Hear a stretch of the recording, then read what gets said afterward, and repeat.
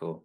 Hi, so today I'm here with Anastasia Makarieva, who's been working on the Biotic Pump, how evapotranspiration can cool, and also looking at wet regimes in the forest.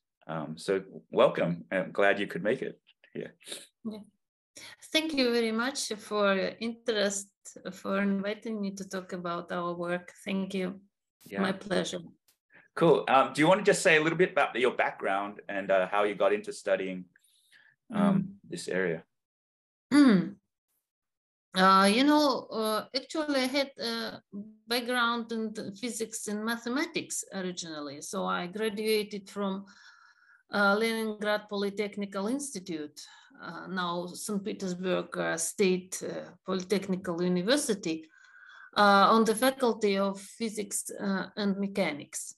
But on this faculty, we had a department of biophysics, and Professor Victor Gorshov was teaching there, and he became my mentor, and later we cooperated for like 20 years, more than 20 years, and he was the originator of the biotic regulation concept.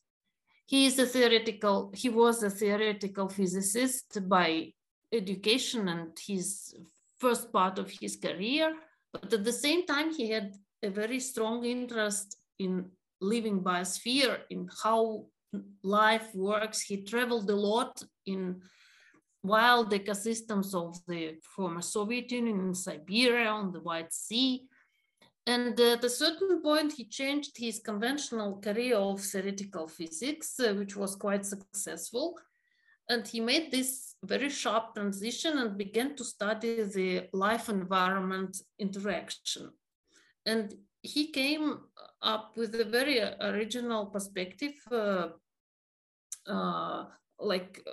following his own path, that it is not possible to explain the habitability of the Earth, which has been habitable like for at least several billion years, without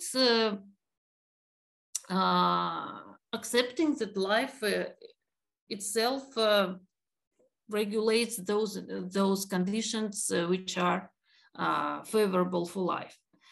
So in the West, this was known like Gaia, but for Gorshov, it was his own independent path, and in fact, it's different in several important aspects. But that's it. And so I was very impressed by this grand perspective on the meaning of life. Actually, it gave the meaning to life, because it is not just, fighting for a better place under the sun, as we are taught in biology classes, adaptation, natural selection, survival of the fittest, all that stuff. But that life has a meaning in the sense that all organisms must do something to support the environment. And so the scientific challenge is how to explain all this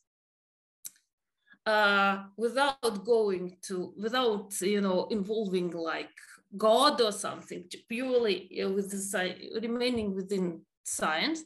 And it is inherently interdisciplinary, so you cannot stay with one or another discipline, with climatology or evolutionary biology or genetics. You need a totally comprehensive and holistic view, and you have to analyze evidence from different fields such that you make a non-contradictory, coherent picture. And so I was impressed by this perspective. And so I joined Victor in this research. And the biotic pump, which actually is how the forest ecosystem controls its own water cycle. It is just one of the aspects of this bigger biotic regulation process. So if the premise is that life controls its own environment, so obviously for terrestrial life, there is one more thing to control, which is water. Oceanic life doesn't have to bother about water, right? So, but for terrestrial life, due to elevation, due to gravity, water is being continuously lost from land. So it is a problem, water availability. And that is why from the general principles of the biotic regulation, one should expect that there must be some kind of control of the water cycle. And it so happened that in 2004, we were contacted by Professor Antonio Nobre, who worked in the Institute of Space Research in Brazil. And he read our book on biotic regulation published in 2000. And he said that I'm so impressed with biotic regulation, you must apply these principles to the Amazon, because the Amazon is absolutely unique. We have these flying rivers crossing the equator, majestic, very powerful water cycle. You must focus on that and produce something within your concept. So we were tasked, you know,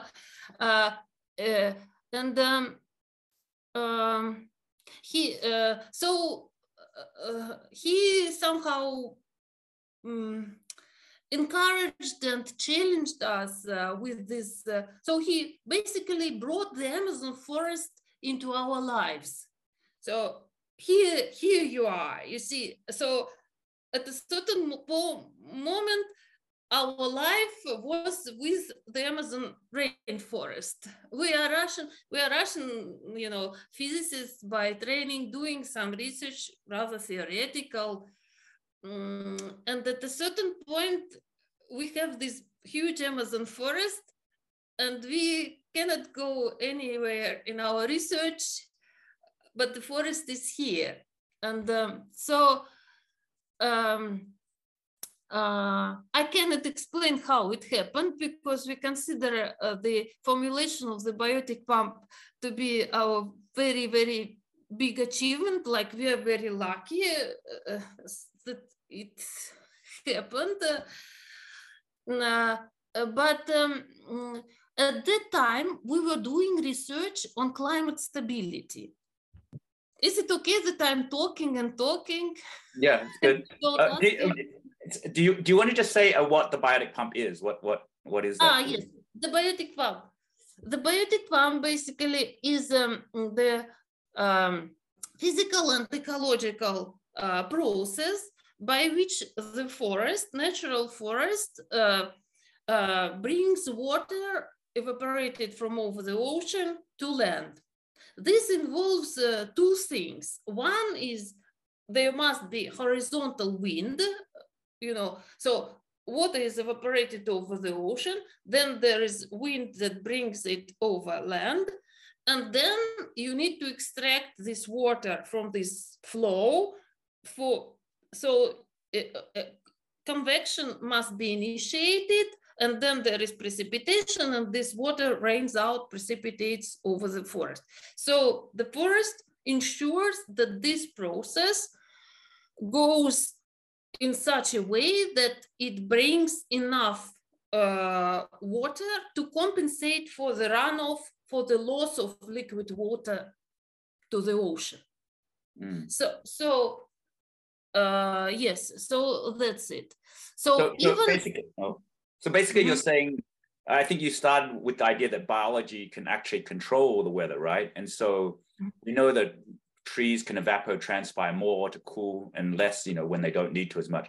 But what you're also saying, I think, is that as the water vapor goes up above the forests, when it condenses, it actually creates this kind of a vacuum that then brings in wind from the ocean and draws in water moisture. Yes, yes, that's true. But this is there were some misinterpretations around about this.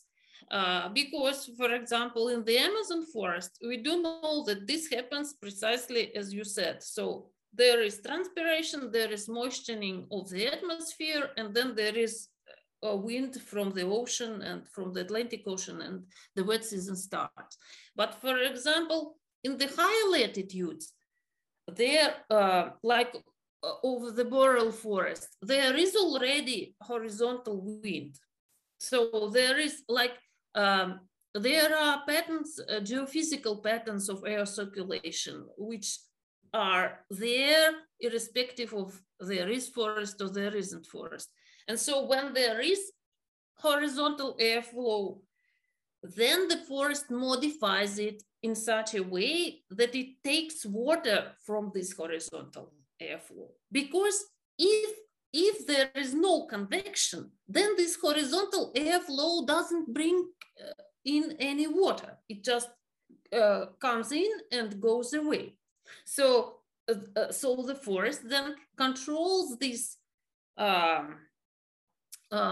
process of convection when the air rises, cools, water vapor condenses, and there is precipitation.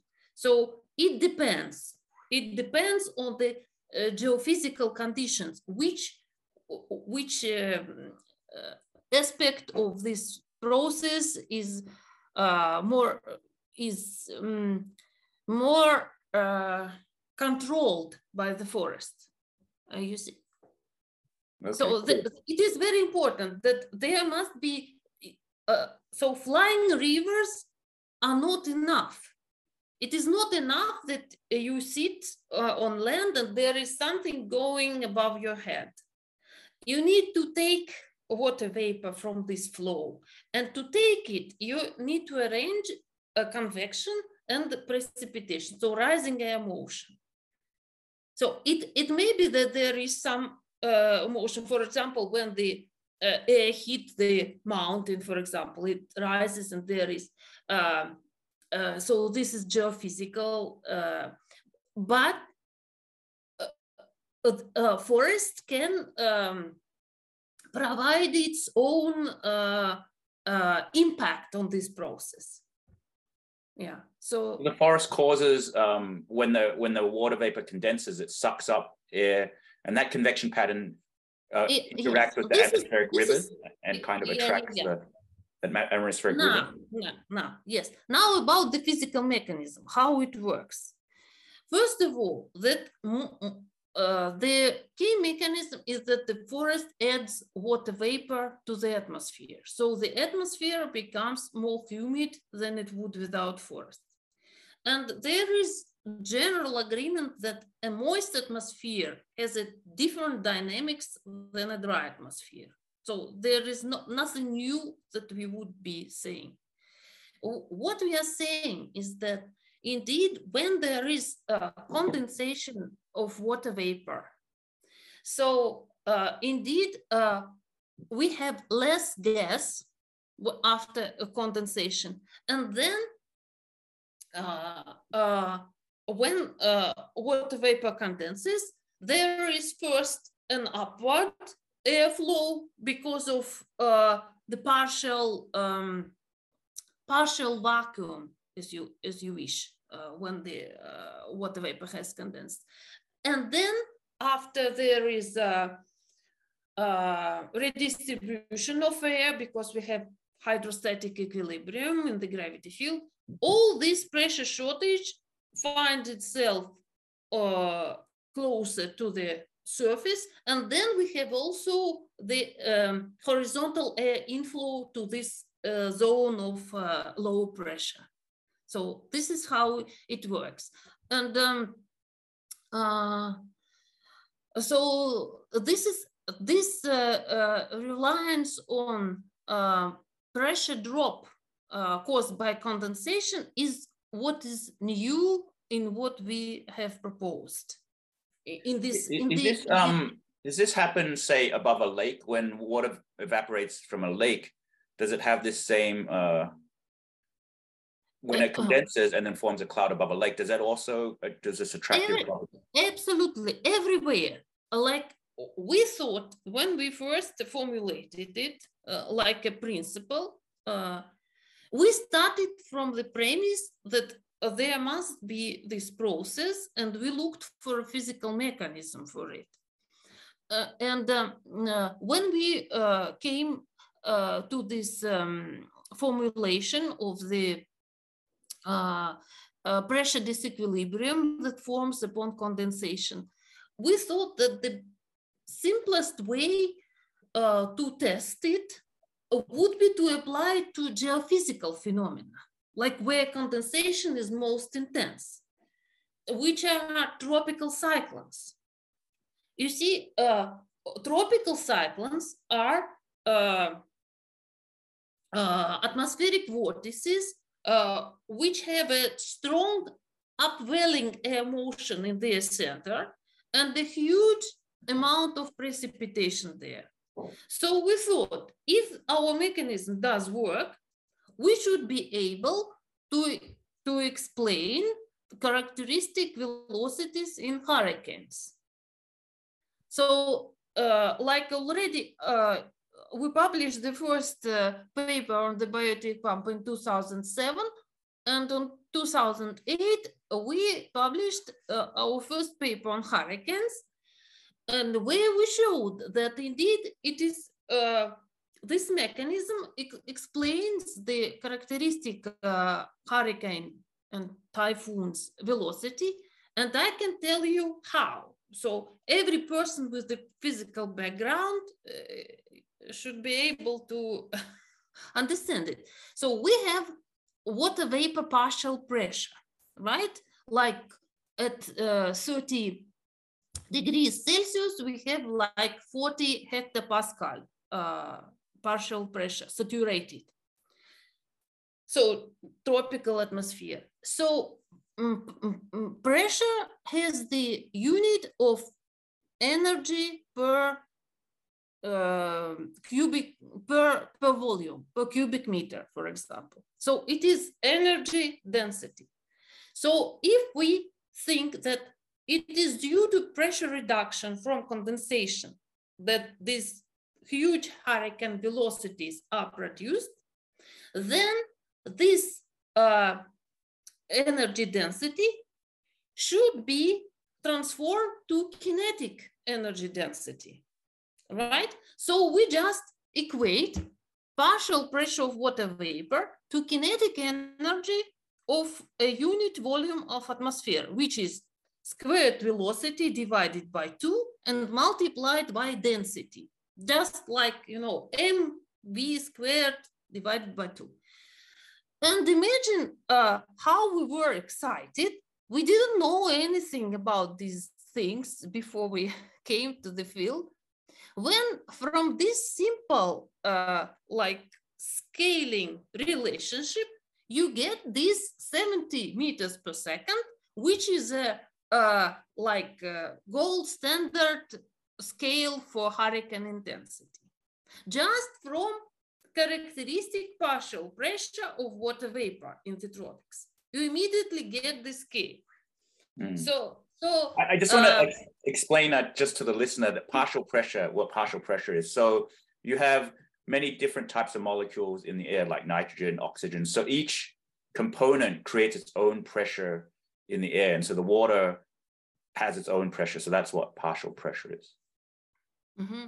And I guess what you're doing is you started out with the Biotic pump for over forests, but now you're saying, and it also applies to lakes, but now you're saying that this is the mechanism you found for hurricanes. And it's quite a different mechanism than the usual meteorological mechanism for the hurricane, which is that hot air is rising. But you're saying that there's this extra thing that the water condenses at the top of the hurricane and sucks up the hurricane. You can actually calculate the velocity of the hurricane, which yes, in traditional meteorological explanations with the hot air parcel, can that explain that? Do the same calculations, or is that a different? You know that hurricanes form over isothermal surface, oceanic surface. So there is no hot air that would rise, right? It is so in traditional meteorology, what you are referring to, this hot air rising, it is not so. So where does this heat come from? This heat comes from latent heat release, which is another thing that accompanies condensation, right? When we have condensation, we have a partial pressure reduction, right? And latent heat release. What is this? What is latent heat? When sunlight heats the water surface, and there is evaporation, so a certain part of solar energy is spent to extract the vapor molecule from liquid, right? To overcome the intermolecular attraction forces, right? So, and this energy is released back in what is called latent heat when there is condensation in the upper troposphere, like at the average height of 5 kilometers. And due to this fact that there is this latent heat released, when the air rises, it becomes warmer, it cools, right? But it cools less than in the surrounding atmosphere where there is no ascent. And due to this differential like effect, that here we have an average atmosphere like with 6.5 kelvins per kilometer lapse rate, and here in the hurricane core we have a welling, and the air cools less than that. We have the so-called moist adiabatic lapse rate, which can be 5 or 4 degrees per kilometers. And so here in the area of ascent, the air becomes warmer than the surroundings. And it is not actually the theory that is accepted right now, still accepted as an explanation. It doesn't involve any buoyancy. I'm not sure that I'm pronouncing this right, but when it's something floats, warm air floats, it can all be explained totally in balance, just to the fact, due to the fact that this rising air is relatively warmer, so pressure here in the upper troposphere is higher, and it pushes the air away from the area of ascent.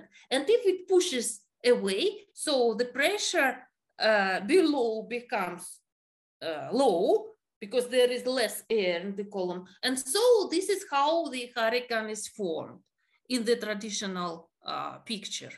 You see, there is no warming in sense of that something is warm and is rising. No, there is a thermal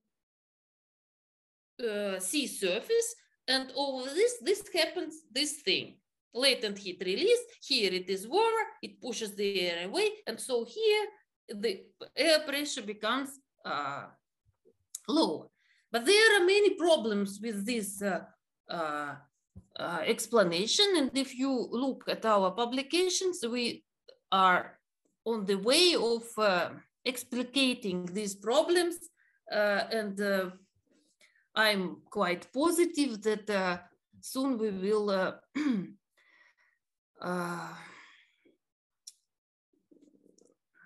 have some like phase change in the general understanding of how it works. But still it is difficult. There is inertia, which is understandable, and we must overcome it. I must say that any idea in science must be checked for sanity, you know. So it is normal. But this picture that I explained to you is incorrect. Okay, and cool. I can tell you briefly why. Briefly, imagine that you have this warm air here, right? But it is a closed air circulation. So this warm air must go down somewhere. And when warm air must go down, so you need to perform work on it. You need basically to push it down. So all work that you gain here when it goes up, you spend there pushing it down. And so the net gain of power that is available to run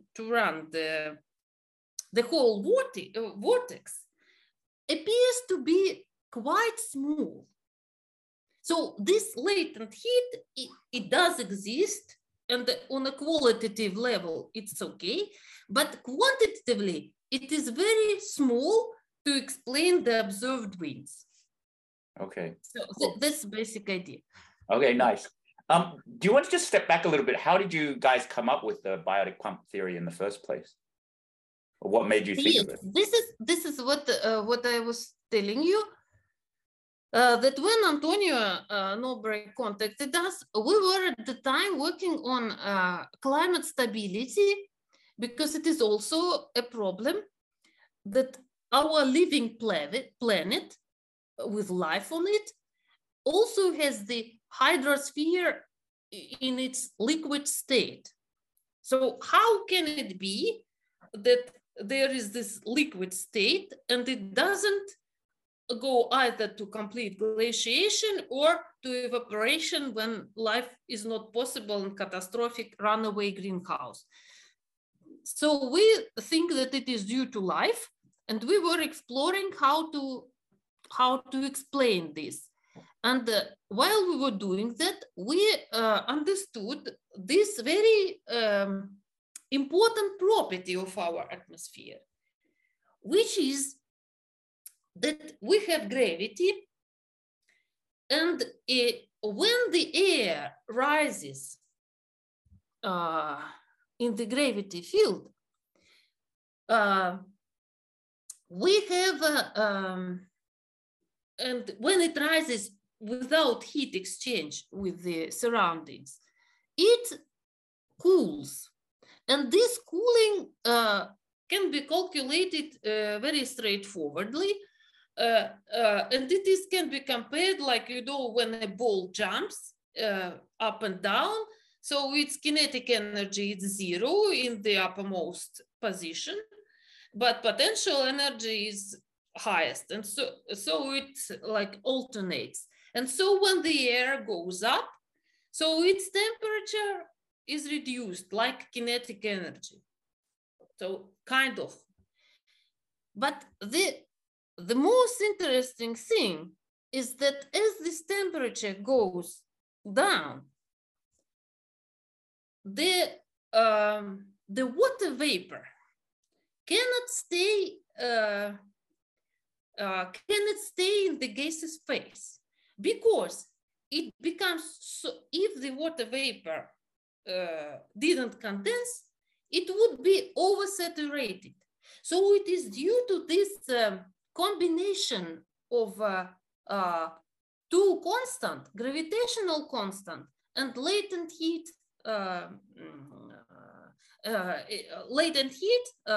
constant, that in our atmosphere, when the air rises, the water vapor must condense. And that is why water vapor is not in equilibrium in the gravitational field.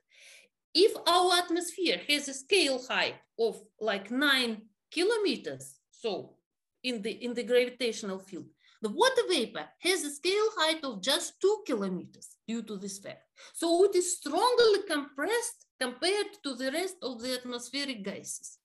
It is it is never in equilibrium. And this must, we thought, this must have very profound consequences for the atmospheric dynamics.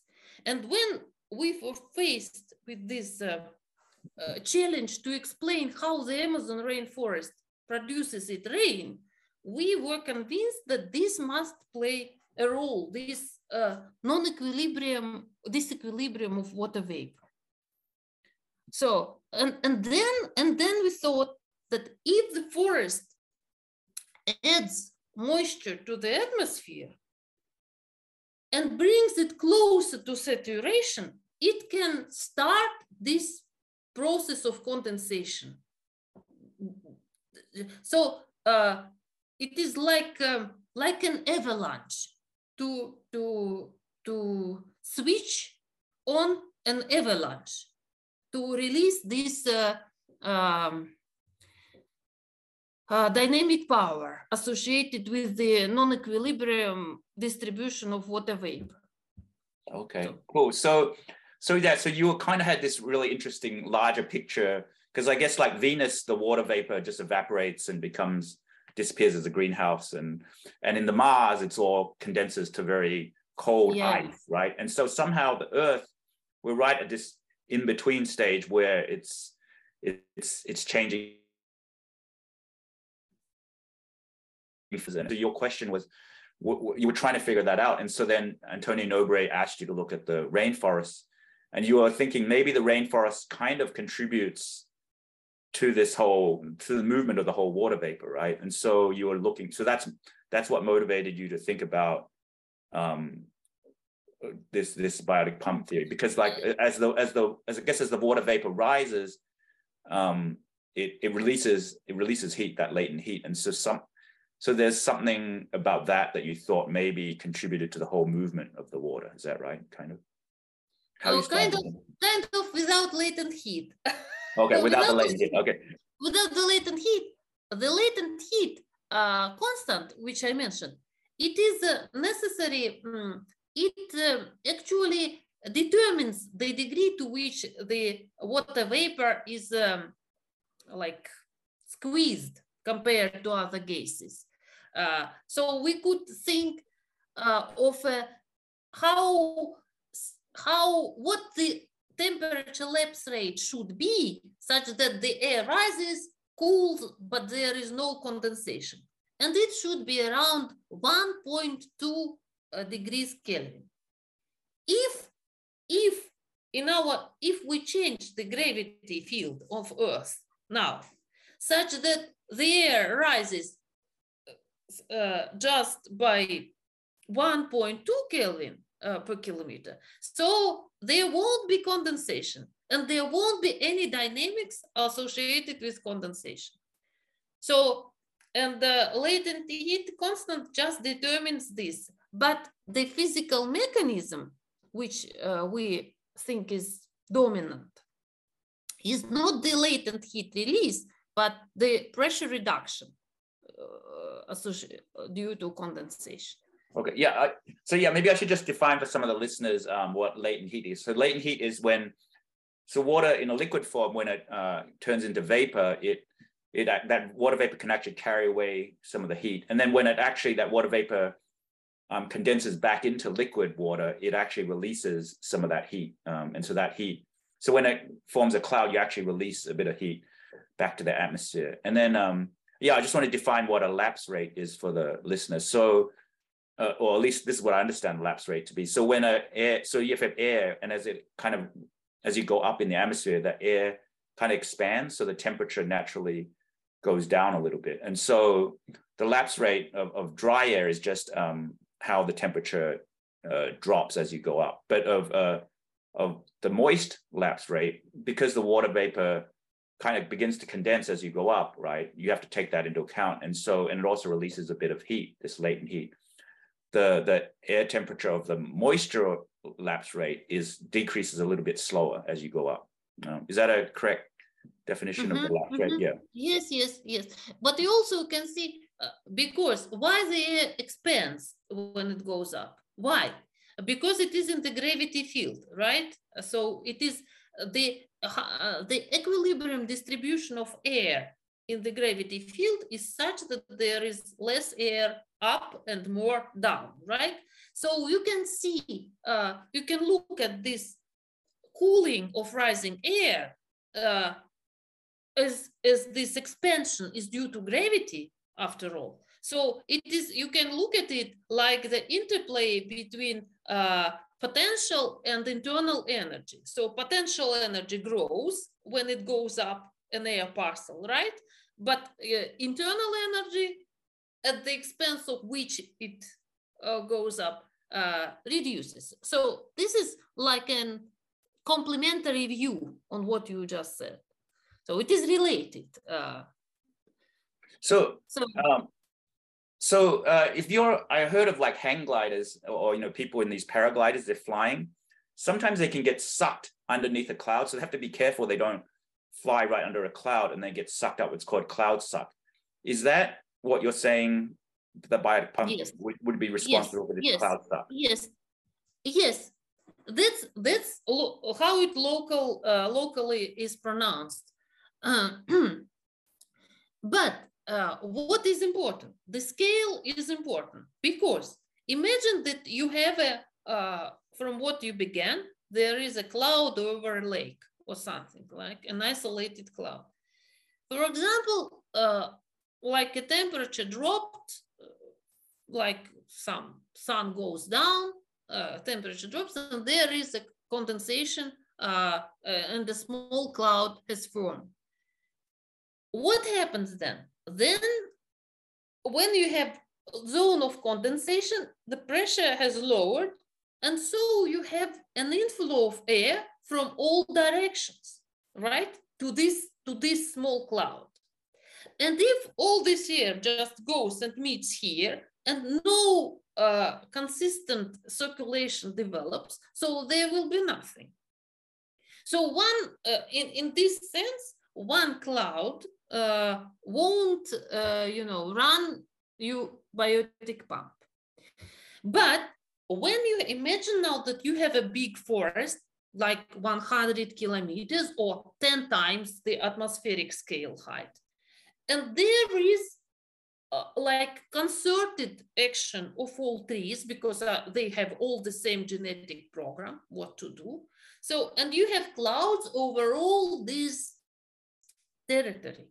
Then you have a preferential direction for circulation to form, because there will be a large zone of air pressure, and then there will be inflow to this area and descent, and there will be like an opportunity for the right geometry of the air circulation to form, and for moisture to be brought in to the forest. You see, so it is also the how high convection is also important, because if it is low, then there will be restoration of equilibrium from above, and so there will be this type of airflow to this zone of low pressure, and there will be nothing. So it is not so I mean, the energy is there, but it takes some like some skill to actually convert it to moisture transport and the needed circulation pattern. Okay. So the scale is important. So in traditional meteorology, when the water molecules condense, and so into the cloud, and so that you're kind of taken out of that that column of air. So what does traditional meteorology say then happens next? Well, as I said to you, when there is condensation, there is the release of latent heat. And so when there is convection and the air is rising and water vapor condenses, we have latent heat released, and this column gets warmer than the surroundings. And the conventional meteorology says that as it is warmer, this isolated cloud, it is buoyant, like floating, right? It goes up. And then we have this pattern like near a hot battery, right? When central heating battery, which we have in our homes. So traditional meteorology focuses on latent heat, like as the driver of these motions. Oh, okay. So the reason the air parcel rises is because of latent heat. And you're saying it's because of the pressure vacuum. Yes. So it should be like, there should be some disturbance first, some impetus for it to rise, okay? Because before it condenses, there is no latent heat. But suppose there is a small push of air, like due to something, just due to fluctuation of air motions, and the air goes up. And then if it is close to saturation and condensation begins, there is latent heat. And once there is latent heat, it is warmer and it goes up. That's the traditional story. And it is true in some aspects, but it is also like a qualitative explanation. It works in some examples, like with an isolated cloud. With an isolated cloud, it works. Why? Because I told you that for isolated cloud, there is if we don't have latent heat, we don't have buoyancy, but just have a small area where condensation occurs, then it could be that the air streams from all sides to this area and no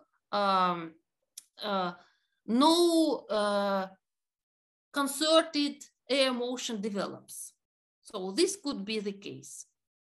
So, but when we have a large territory with convection occurring over a large territory, then this cannot happen, because we have pressure reduction over a large territory, and then there is a preferential air motion towards this territory, you see. So you're saying the pressure difference is greater than any latent heat generated, and so it wouldn't be able to account for it. You see, this was a matter of like heated debates, and which effect dominates. And if we look how to calculate this, because latent heat is heat, right? It is heat. Pressure reduction is like a change of pressure. They have different units. How to compare heat, right, with pressure? So which effect is more important? But we could do the following. We can compare one column with the latent heat release and lapse rate, moist lapse rate with latent heat, to another column without latent heat. This column will be warmer, and we can compare pressure at this height where it is warmer. As it is warmer, its pressure is higher, and we can compare this pressure, right? Do you follow? Yeah. So, and compare this pressure difference with the pressure difference from which will form if you just condense all vapor and remove it from the column. Then the column pressure at the surface will be less than it was, right? Less air in the column. So we can do this. And this was done as a first criticism to our work.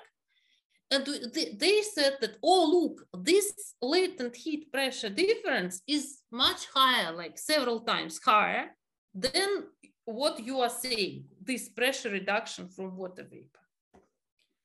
However, when we are talking, and this is what was debate about. However, when you compare this pressure difference here, it is just one branch of the thermodynamic cycle, which we need to consider to estimate total work, right? So we cannot, for example, if we look at the circulation, we must explain a steady state circulation. And it is not just rising air, but also the descending air, right? So when we have a cycle, and in this cycle, you have the rising branch and you have also the descending branch. And then when we calculate the efficiency with which latent heat is converted to work, this efficiency can be even negative under atmospheric conditions. So while latent heat release and the pressure increase that it produces in the upper atmosphere is big, but it is all compensated by the low efficiency in the cycle. And why low efficiency? It is not like very something straightforward, but I tell you, why the efficiency is low? Because, as I already told you, you have warm air, but when the air descends, all this warmth plays against you because you need to push down warm air. You see? Okay, and so basically all work that you get here, it is very big. And we calculated, it is big indeed. But then all this work is spent to push the air down, and there are like calculations done not by us, by independent researchers who show that there is no indication that this process has a positive efficiency. So there are cases when this work is even smaller than the work that is needed to push the air down. So negative efficiency. Meanwhile, when you have pressure reduction at the surface at the expense of gas removal due to condensation and pressure reduction, the other mechanism, you don't have this compensation. And so this is pure work. And although this pressure reduction is smaller than the gross pressure increase due to latent heat, it is not multiplied by efficiency. It is not heat. It is potential energy. So there was much confusion in all this. But recently, I must tell you that very recently there was a publication which basically shows what we wrote like in 2012, repeats this idea that indeed, when you model a hurricane, you notice that although it is supposed to be a steady state, there is evaporation, condensation, but you notice that its intensity, maximum velocity decreases with time in the model. And they found that this is because there is so little moisture remaining in the descending branch that this power expenses to push the air down become so great that the hurricane stops in the model. So basically this effect, if you understand that it exists, you can see it, how it is pronounced. But it is, you see, it is a complicated story. Right, so let me just try and summarize. So if you just look at one column of air and you do the calculations, it seems like the latent heat that's released by the cloud formation is more of a bigger effect than the vacuum that creates the pressure. But you need to actually look at the whole cycle of water, or the air cycle. So say when it comes in from the ocean, the air sucks in and it goes up and then comes back down in a whole cycle. So basically it needs to be driven, that whole cycle, right? And so some work has to be done to drive it. And if you're depending on the latent heat released by the water vapor to do it, it isn't as efficient, because that heat needs to go down, and hot air doesn't want to go down. So it's a lot less efficient. So it's basically, I guess, a thermodynamic engine of sorts. So similar to how like a refrigerator is a thermodynamic engine and in your car is a thermodynamic, it's driven. So like we need some kind of power to drive the whole air currents on Earth. And the latent heat release is not enough of a driver. You need this biotic pump to drive the whole system. Yes, and now you see how it worked on the ideological level. The fact that latent heat is inefficient is kind of known by the meteorologists, and that is why forests were not considered as players in atmospheric dynamics, because what they can do, just latent heat coming from their transpiration. So this is basically was known, that latent heat is inefficient. But when we came and said, look, there is another process to say that we are wrong, people began to compare our effect with this gross effect of latent heat. Gross effect, not the net low efficiency, but with the gross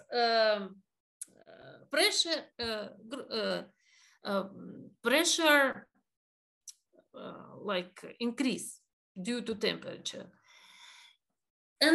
But if it was true that latent heat is so important, then going back to forests must play a major role in atmospheric circulation. You see, so one way or another, if forests are important. So now criticism against the biotic pump, they have this logical deficiency, because as I said, if latent heat is inefficient, then it is inefficient, and don't compare it to our effect, which we show. We make estimates. What is the power produced by water vapor condensation according to our view, and it matches the observed power. So if latent heat and forests are inefficient, don't say that it is more than our power. If it is so efficient as you say, then go back to forest and accept them as a major player in atmospheric dynamics. So you cannot have it both, that we are wrong and forests don't matter. So some of our supporters say that one way or another, but forests are important in atmospheric dynamics. And how does it compare to, say, a lake or wetlands? Because wetlands also release water vapor. Yes, that's true. How it compares to the ocean itself, because we have 2/3 of the Earth covered by the ocean, and there is a lot of evaporation and condensation. And here, what we think is important is control. So, how the forest adds water to the atmosphere. If there is a lake, right, and humidity grows, for example, right, then the closer the air is to saturation, the less there will be evaporation from lake, right? Like when you have a very humid room, there won't be much evaporation from a saucer with water, right? But if we look, for example, but we know that the more humid the atmosphere, the greater the probability of rain. So for the forest, it would be beneficial to transpire more when the atmosphere is wet.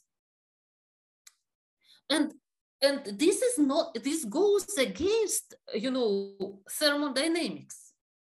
And what we know now from the Amazon, I can show you the graph if you want. It does exactly the same. When, for example, when there is before the wet season,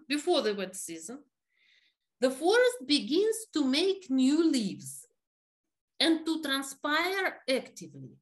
And the more it transpires, the more humid atmosphere becomes. And the lake here would begin to transpire less. But the forest doesn't stop. It still creates new leaves, new evaporative surfaces, which bring more and more water to the atmosphere, such that at a certain point, we have convection switched on and there is the wet season starts in the Amazon. So due to the fact that forest functions on the basis of highly ordered solar energy, at the expense of this energy, it can perform processes that won't happen in a simple thermodynamic system, like a lake. Why does a forest, is that just true in the Amazon and tropics? Like you're saying that the forest transpires more water when it becomes wet season or just before wet season. Why is that? Why does it do that? You see, in the tropics, normally, what we have most of our planet covered by the ocean. So major circulation systems are related to the ocean. And we have the so-called intertropical convergence zone, which is the zone near equator, where there is ascending air motion and a rain belt, equatorial rain belt. And it has seasonal migration to the southern and to the northern atmosphere. And imagine it is Earth and this rain belt. And so when it arrives at a certain latitude in the tropics, there is the rainy season. Then it goes like to the north and there is dry season. And so in the majority of places on Earth, the wet and dry season is related to this seasonal motion. Now, in the Amazon forest, the wet season starts 2 months in advance of the arrival of this tropical rain belt. And it was a puzzle. Nobody knew how it happens. Why is it so? How it could be that this wet season begins 2 months in advance? But then they began to study the phenology of leaves, and they found that during the dry season, when everywhere, imagine a dry season ecosystem, everything is dry, it seems no life. But in the Amazon, the dry season is different. In the end of dry season, like 2 months, well, it is not even the end, it is just the dry season. Suddenly the forest begins to make new leaves, more and more. And these new leaves, they are like leaf flushing. They are active young leaves and they transpire a lot at the expense of accumulated moisture in the soil. And they moisten the atmosphere. And that they moisten the atmosphere was measured from the isotopic composition of the atmosphere, because there is a difference in the air that evaporated from the oceanic surface and the air that is evaporated from leaves, transpired from leaves. Heavy isotopes behave differently in this. So isotopic composition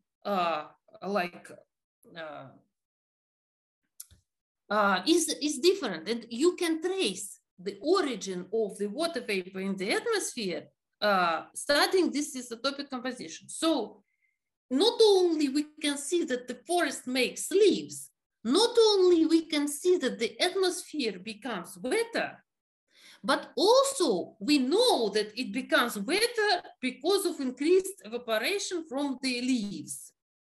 And we also know that when the atmosphere becomes wetter, the probability of rainfall increases. And when there is rainfall increases, so the pressure drops and we have this moisture inflow. And this is all, and this is a very picturesque example that the forest acts against our thermodynamic expectations. It increases evapotranspiration and increases this more and more as the atmosphere becomes moist, more humid. So, but this is only like top of the iceberg, because there are also such things as biogenic, like condensation nuclei. Like when you add small aerosols particles to the atmosphere, you can change the saturation temperature. And basically, when the air is very clean, so water vapor won't condense even at very low temperatures. But when you add something, like forest produces aerosols,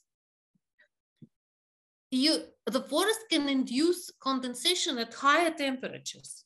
So they can be very fine tuning. And imagine, different aerosols could play different roles. And these aerosols are produced not even by trees, but by the associated biota, like by fungi, bacteria, many other organisms in the forest. So it is a joint response. And it can be very complex, like we don't even know how our own organism functions in details. But the difference, as you asked, with a simple system, just what is this ability of control?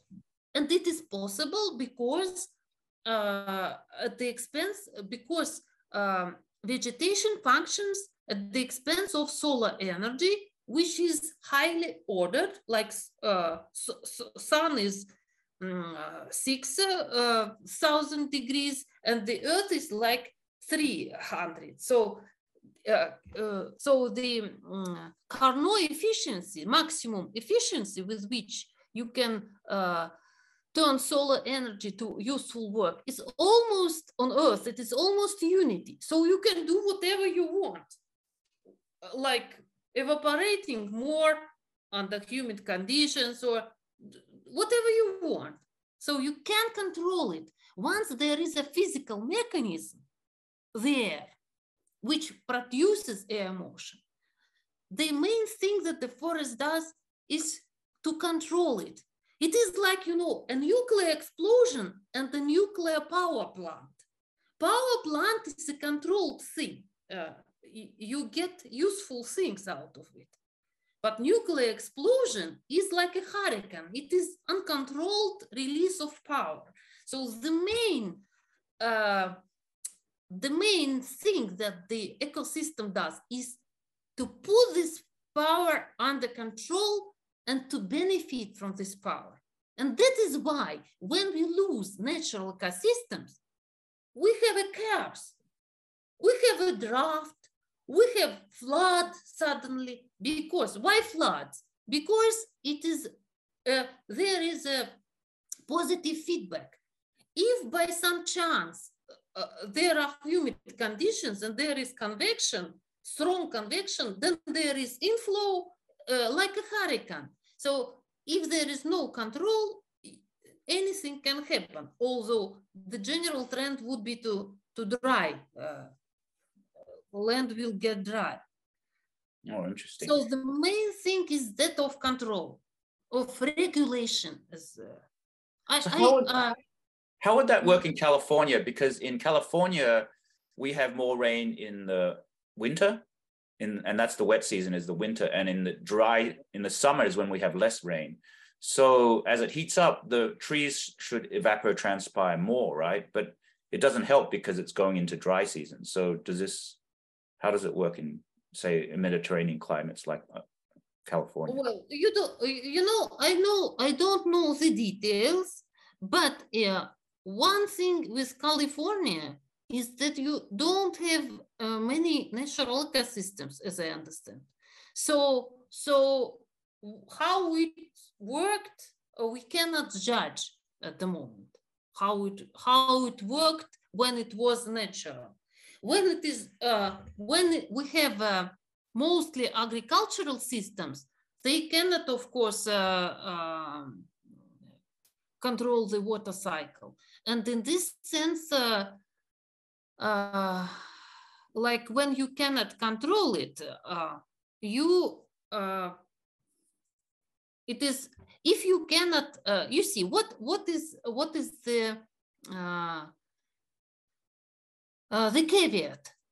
If there is if there are dry conditions and you transpire like a tree transpires, but the saturation point is not reached, all this vapor will be lost. You see, so the tree has transpired, but the atmosphere is still dry, and there is no condensation, no the water vapor doesn't rise, and there is no inflow. Then all this transpiration goes away. And in this sense, for those plants who don't control it, who don't control the water cycle, it is more prudent not to transpire during the dry season. And we humans, as I said, we like and use early successional plants. What are they? So imagine a natural forest, natural ecosystem. There are always some disturbances. For example, a big tree falls out. There is a big lawn, and there is so-called gap dynamics. Like, so there is a lawn, and there are so-called pioneer species. First, there are herbs and bushes and all this. And these plants, they don't need, and they didn't need to evolve control of the water cycle, because for them it is done by the trees, by the surrounding trees. But when we now destroy all the trees, but only take these early successional plants from which most of our agricultural plants originate, and we make large fields with these plants who are not competent to control the water cycle without trees, and what they do, they just waste water, and that's it. So, and in this sense, when you go into this, so it is dangerous when you get too dry, because it is not easy to go back to the West state. And California, as I said, like it is not our concept. It was developed independently, but it was developed, and it is called landscape trap. So when the landscape is disturbed, such that the vegetation loses control over the water cycle, gets drier, then there are more fires, then it is disturbed even further, and at a certain moment it is so dry that it just put on the degradation trajectory. So it is like landscape trap. And so in California, the situation is very close to that, in my view. And by the way, there is a very deep thinking. Professor Milan, whose interview he worked in the Mediterranean Environmental Institute or something, was the director of this institute. And he coined this phrase that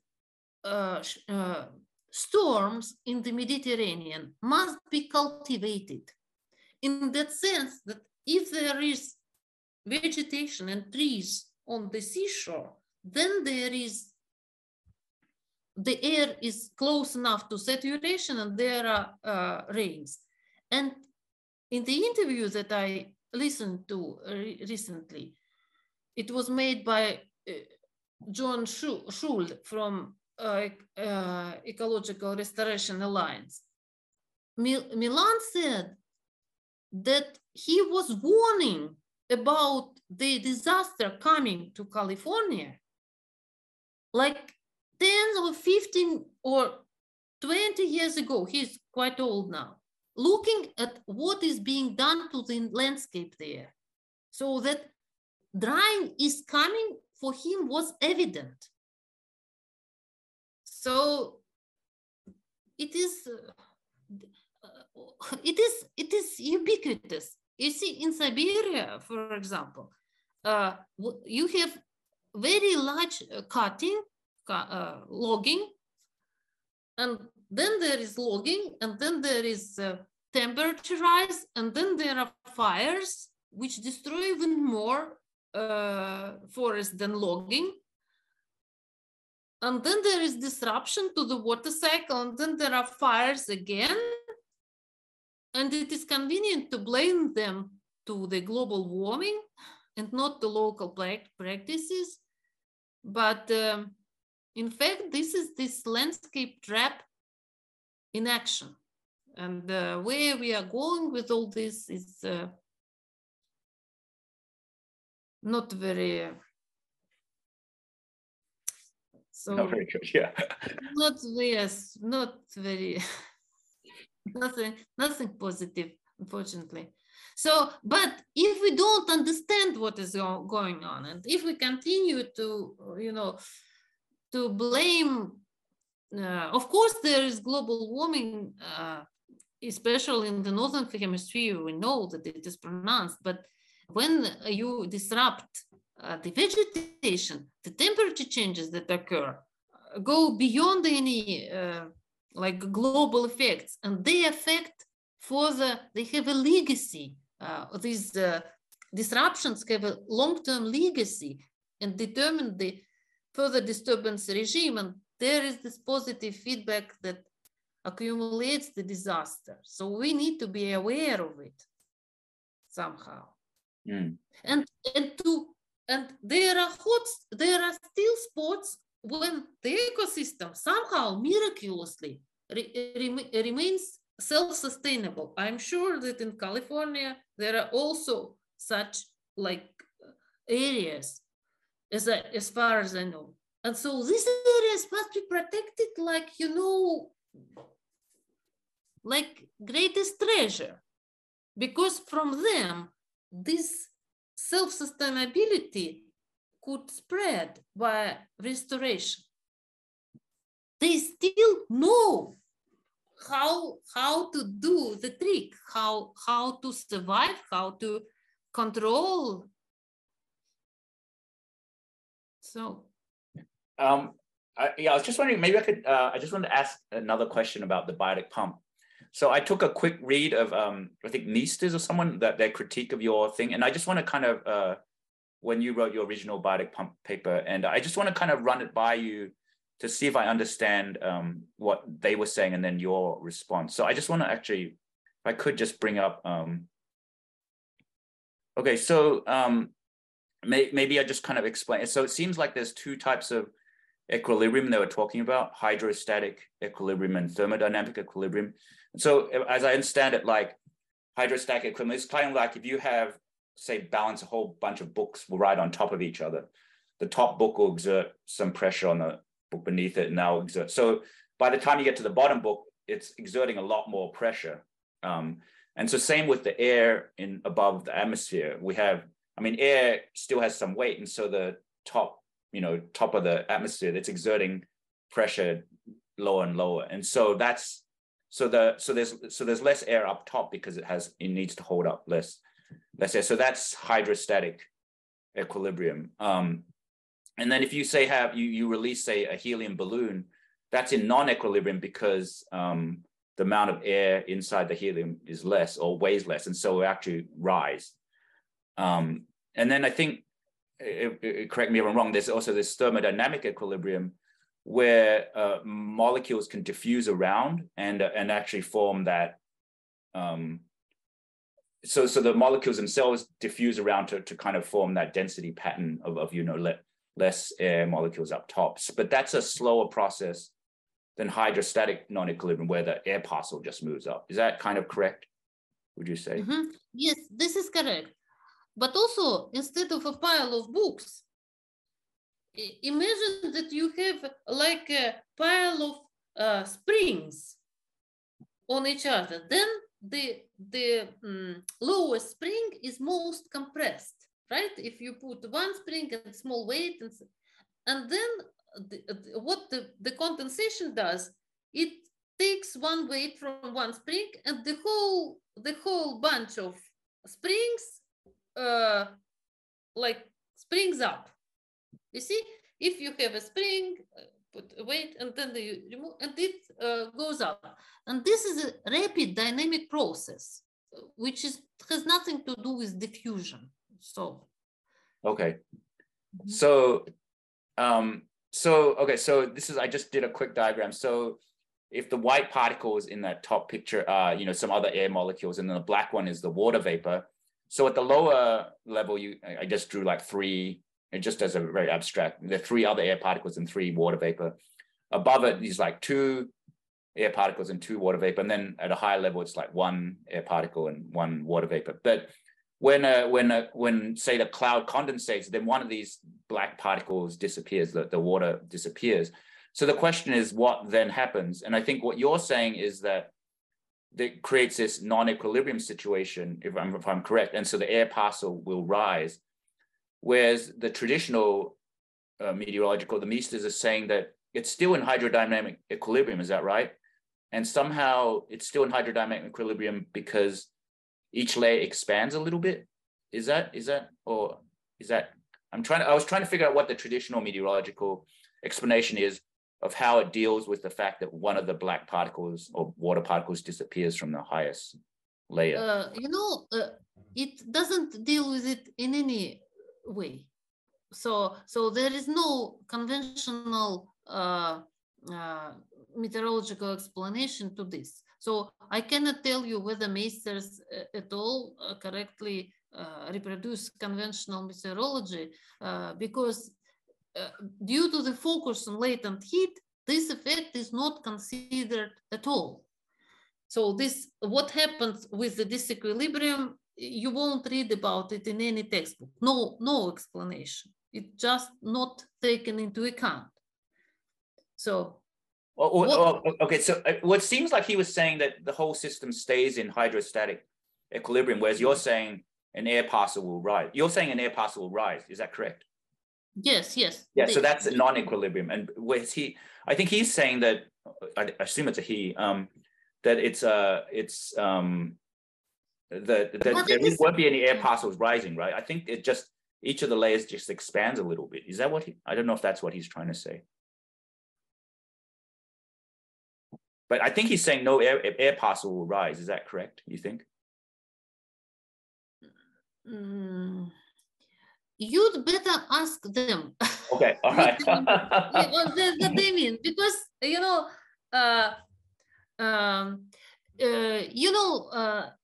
2018, there was another critique in the Journal of Atmospheric Sciences, which tried to develop the ideas by Meisters et al.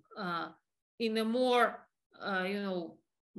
formalized way, because what Meisters et al. Say it is just like words. So, and we wrote a response to this critique. It was totally. So it was not based on solid physics, so it is not possible somehow. I cannot tell you. With latent heat, I understand there is some logic, and it is wrong only in our view quantitatively.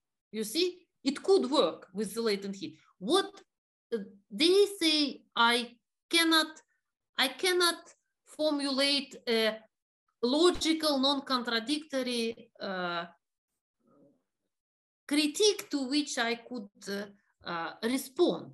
There is no logic, as I see.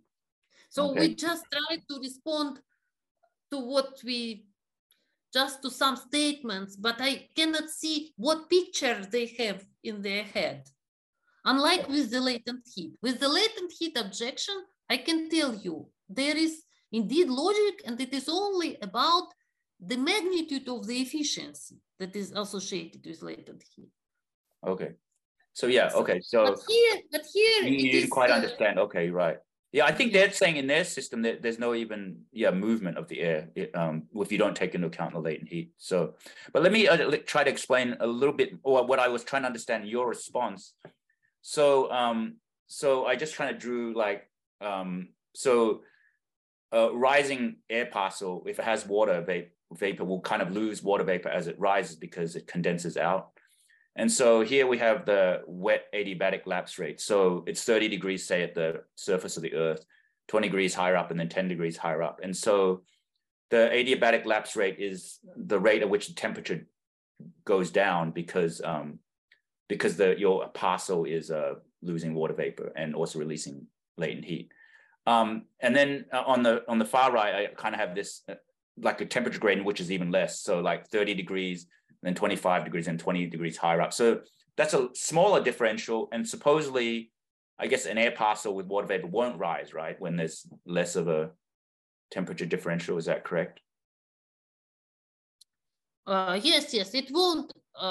Yes, if the air is warmer, so it will be difficult. If there is no external power to drive it, it won't rise by itself. Right. Sure. Okay. And then from what I understood in your reply comment, you were saying that in the normal meteorological sense, if the temperature is just at the same as the wet adiabatic lapse rate, then I think traditionally there'll be nothing happening. But you're saying that because the weight of the air is less at the top, there's a corresponding pressure that goes all the way down, and so the air parcel will rise. And so it contradicts what normal meteorology might say. If the temperature differential is exactly at the wet adiabatic lapse rate, traditional meteorology would say nothing happens, whereas you're saying there will be an air parcel rise. That's correct. That's the correct interpretation. Yes.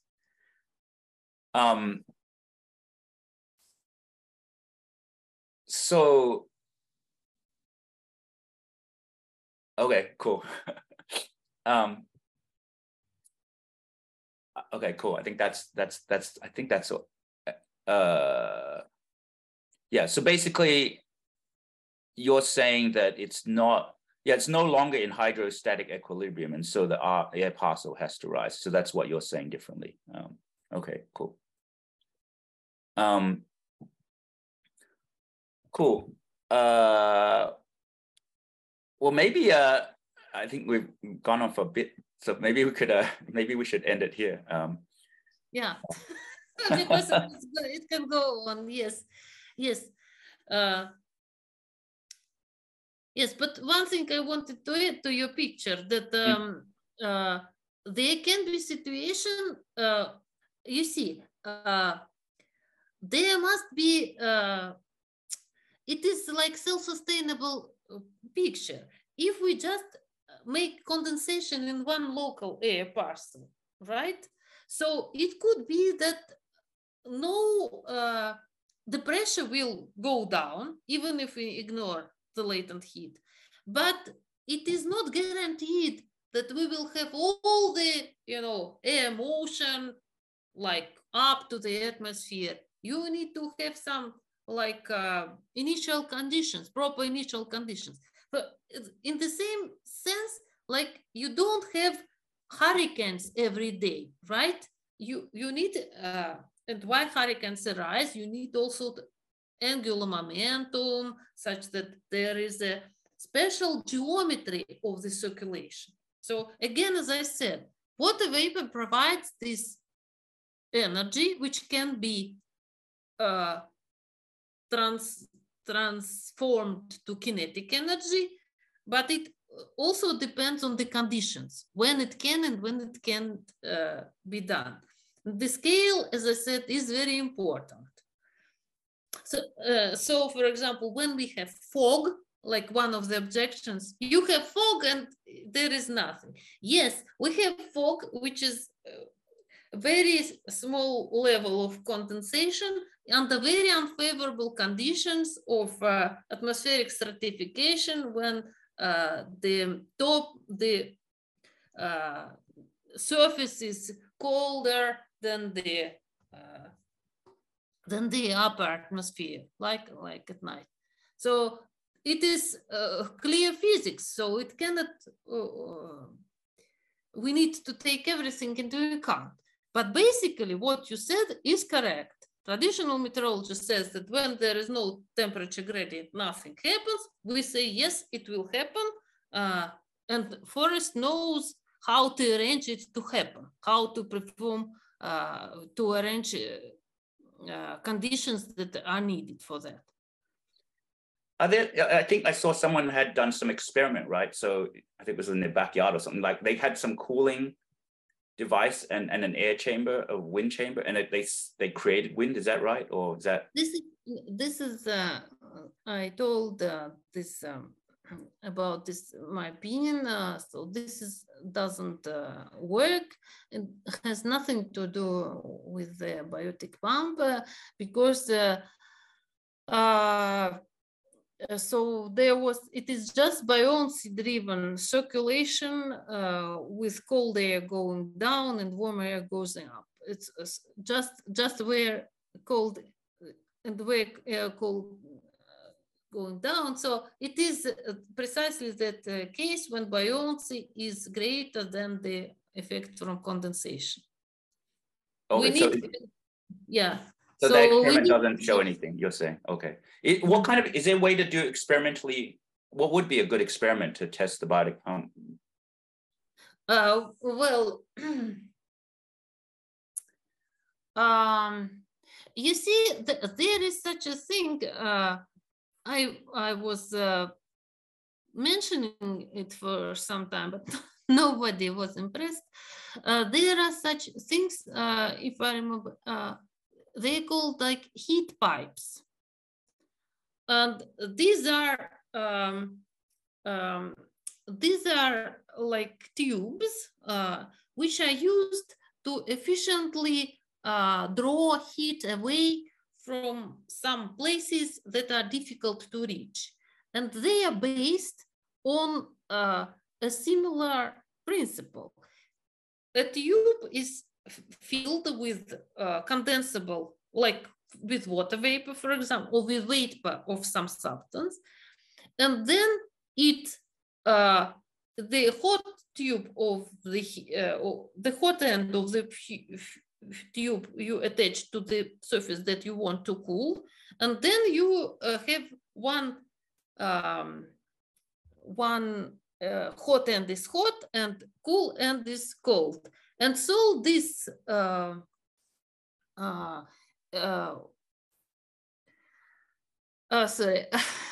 this vapor is in disequilibrium, because here at the hot it has high saturated concentration, and here at the cold end it has much lower concentration because of being colder. And then there is a huge movement of this vapor, very, very rapid, like in a hurricane, like almost molecular velocity. And this huge flow, of course, takes a lot of heat away because there is condensation on the cold end. And so it is an efficient cooler. And this is the effect that also is in the this very efficient flow is what happens in the biotic pump as well, but with the complication that there are other gases around also. So possibly it could be possible to arrange something along these lines, but you need to somehow to manage the geometry somehow. It seems like you want, because you're saying the work cycle is important, so it would be nice to have something that circulates around. Yeah. But here, so there are some caveats. Yes. So when you have this type of stuff, you have in every corner you have a lot of turbulence, like when the air has to, in the atmosphere is free, so friction is at the surface mostly, and so their conditions are very different. But I think that some clever people, if they are enthusiastic about this, could think of something. Yeah, because it seems like if you have some kind of square that's maybe vertical or something, or a square pipe like goes around in a square, so then you actually have a thermodynamic engine, because that's what you were trying to show, right? And then maybe at one end you have a cooling area, so it cools, but it's still, yeah. So then it creates that pressure difference, but it can drive the whole cycle. Maybe that air would flow. I have a question also.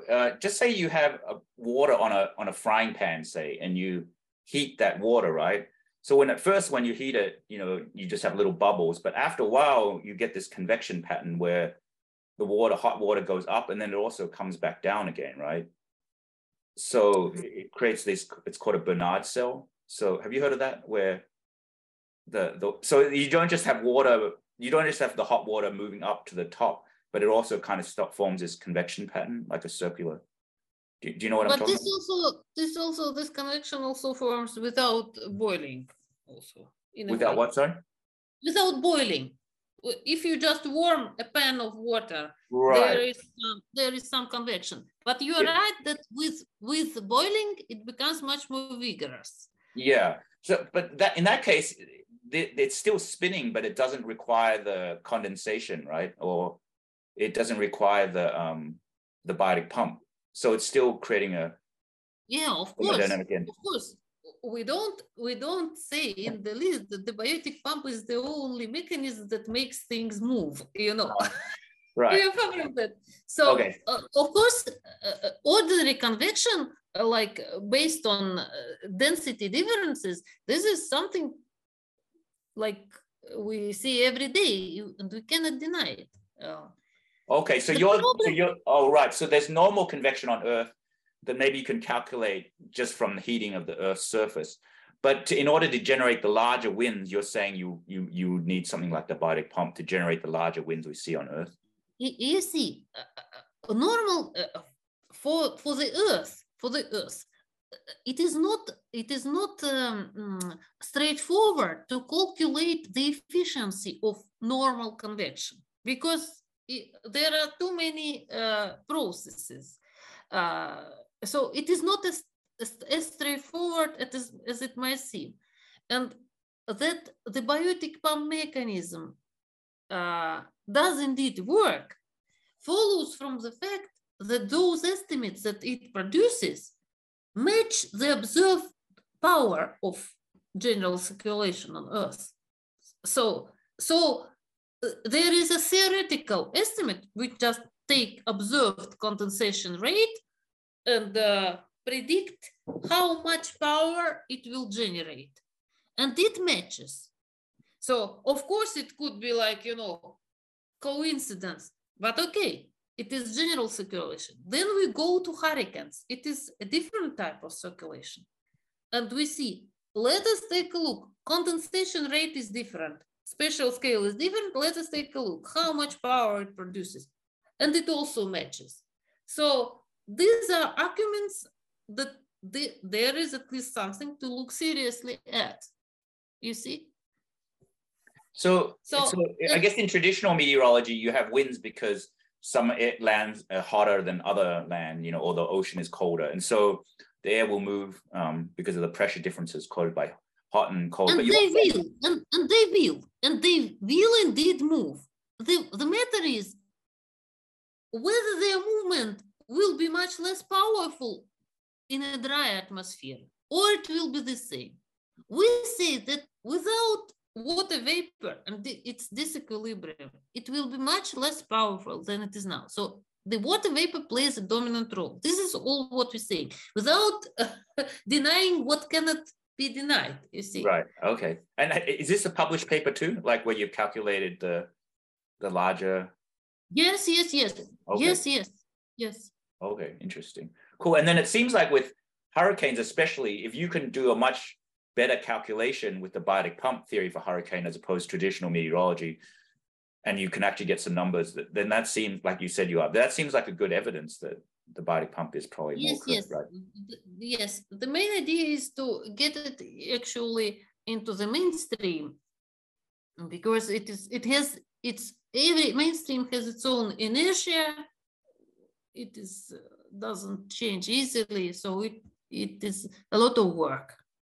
And if you're saying just to kind of this whole research paradigm to kind of further prove this, what do you think are some of the main calculations, experiments, or what would be some of the things you would like to look at next or have other people work on to try and prove it further? Well,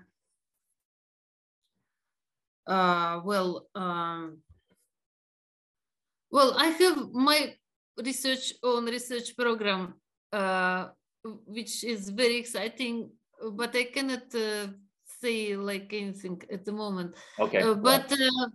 So I think it is, it is the magic of science. It cannot be, I cannot say, go and do something. It is like, if somebody asked me, what are you going to write? I don't know. All those papers that I wrote or published, or everything in science that I found, I couldn't plan. That is why we never got any grants, any research grants. Because I cannot plan that next year we will formulate the biotic pump. It is not guaranteed, So it is, but I think that people who go into the essence of what we propose and then have this vision and look like armored with this vision, they will be able to find interesting things. So have you converted some of the meteorologists or climatologists or some of the physicists to this biotic pump, or are there other people who are now working on it too in the field? Well, we have quite some colleagues with whom we are advancing this, so I'm very proud that we are not alone. So we have supporters. We are also quoted, our works are quoted, so apparently some people find some value in what we are saying. So we should see. Okay. Yeah. Cool. Well, best of luck. And cool. Well, thank you very much for speaking to me. Yeah, thank you for your interest. Yes, thank you. Thank you.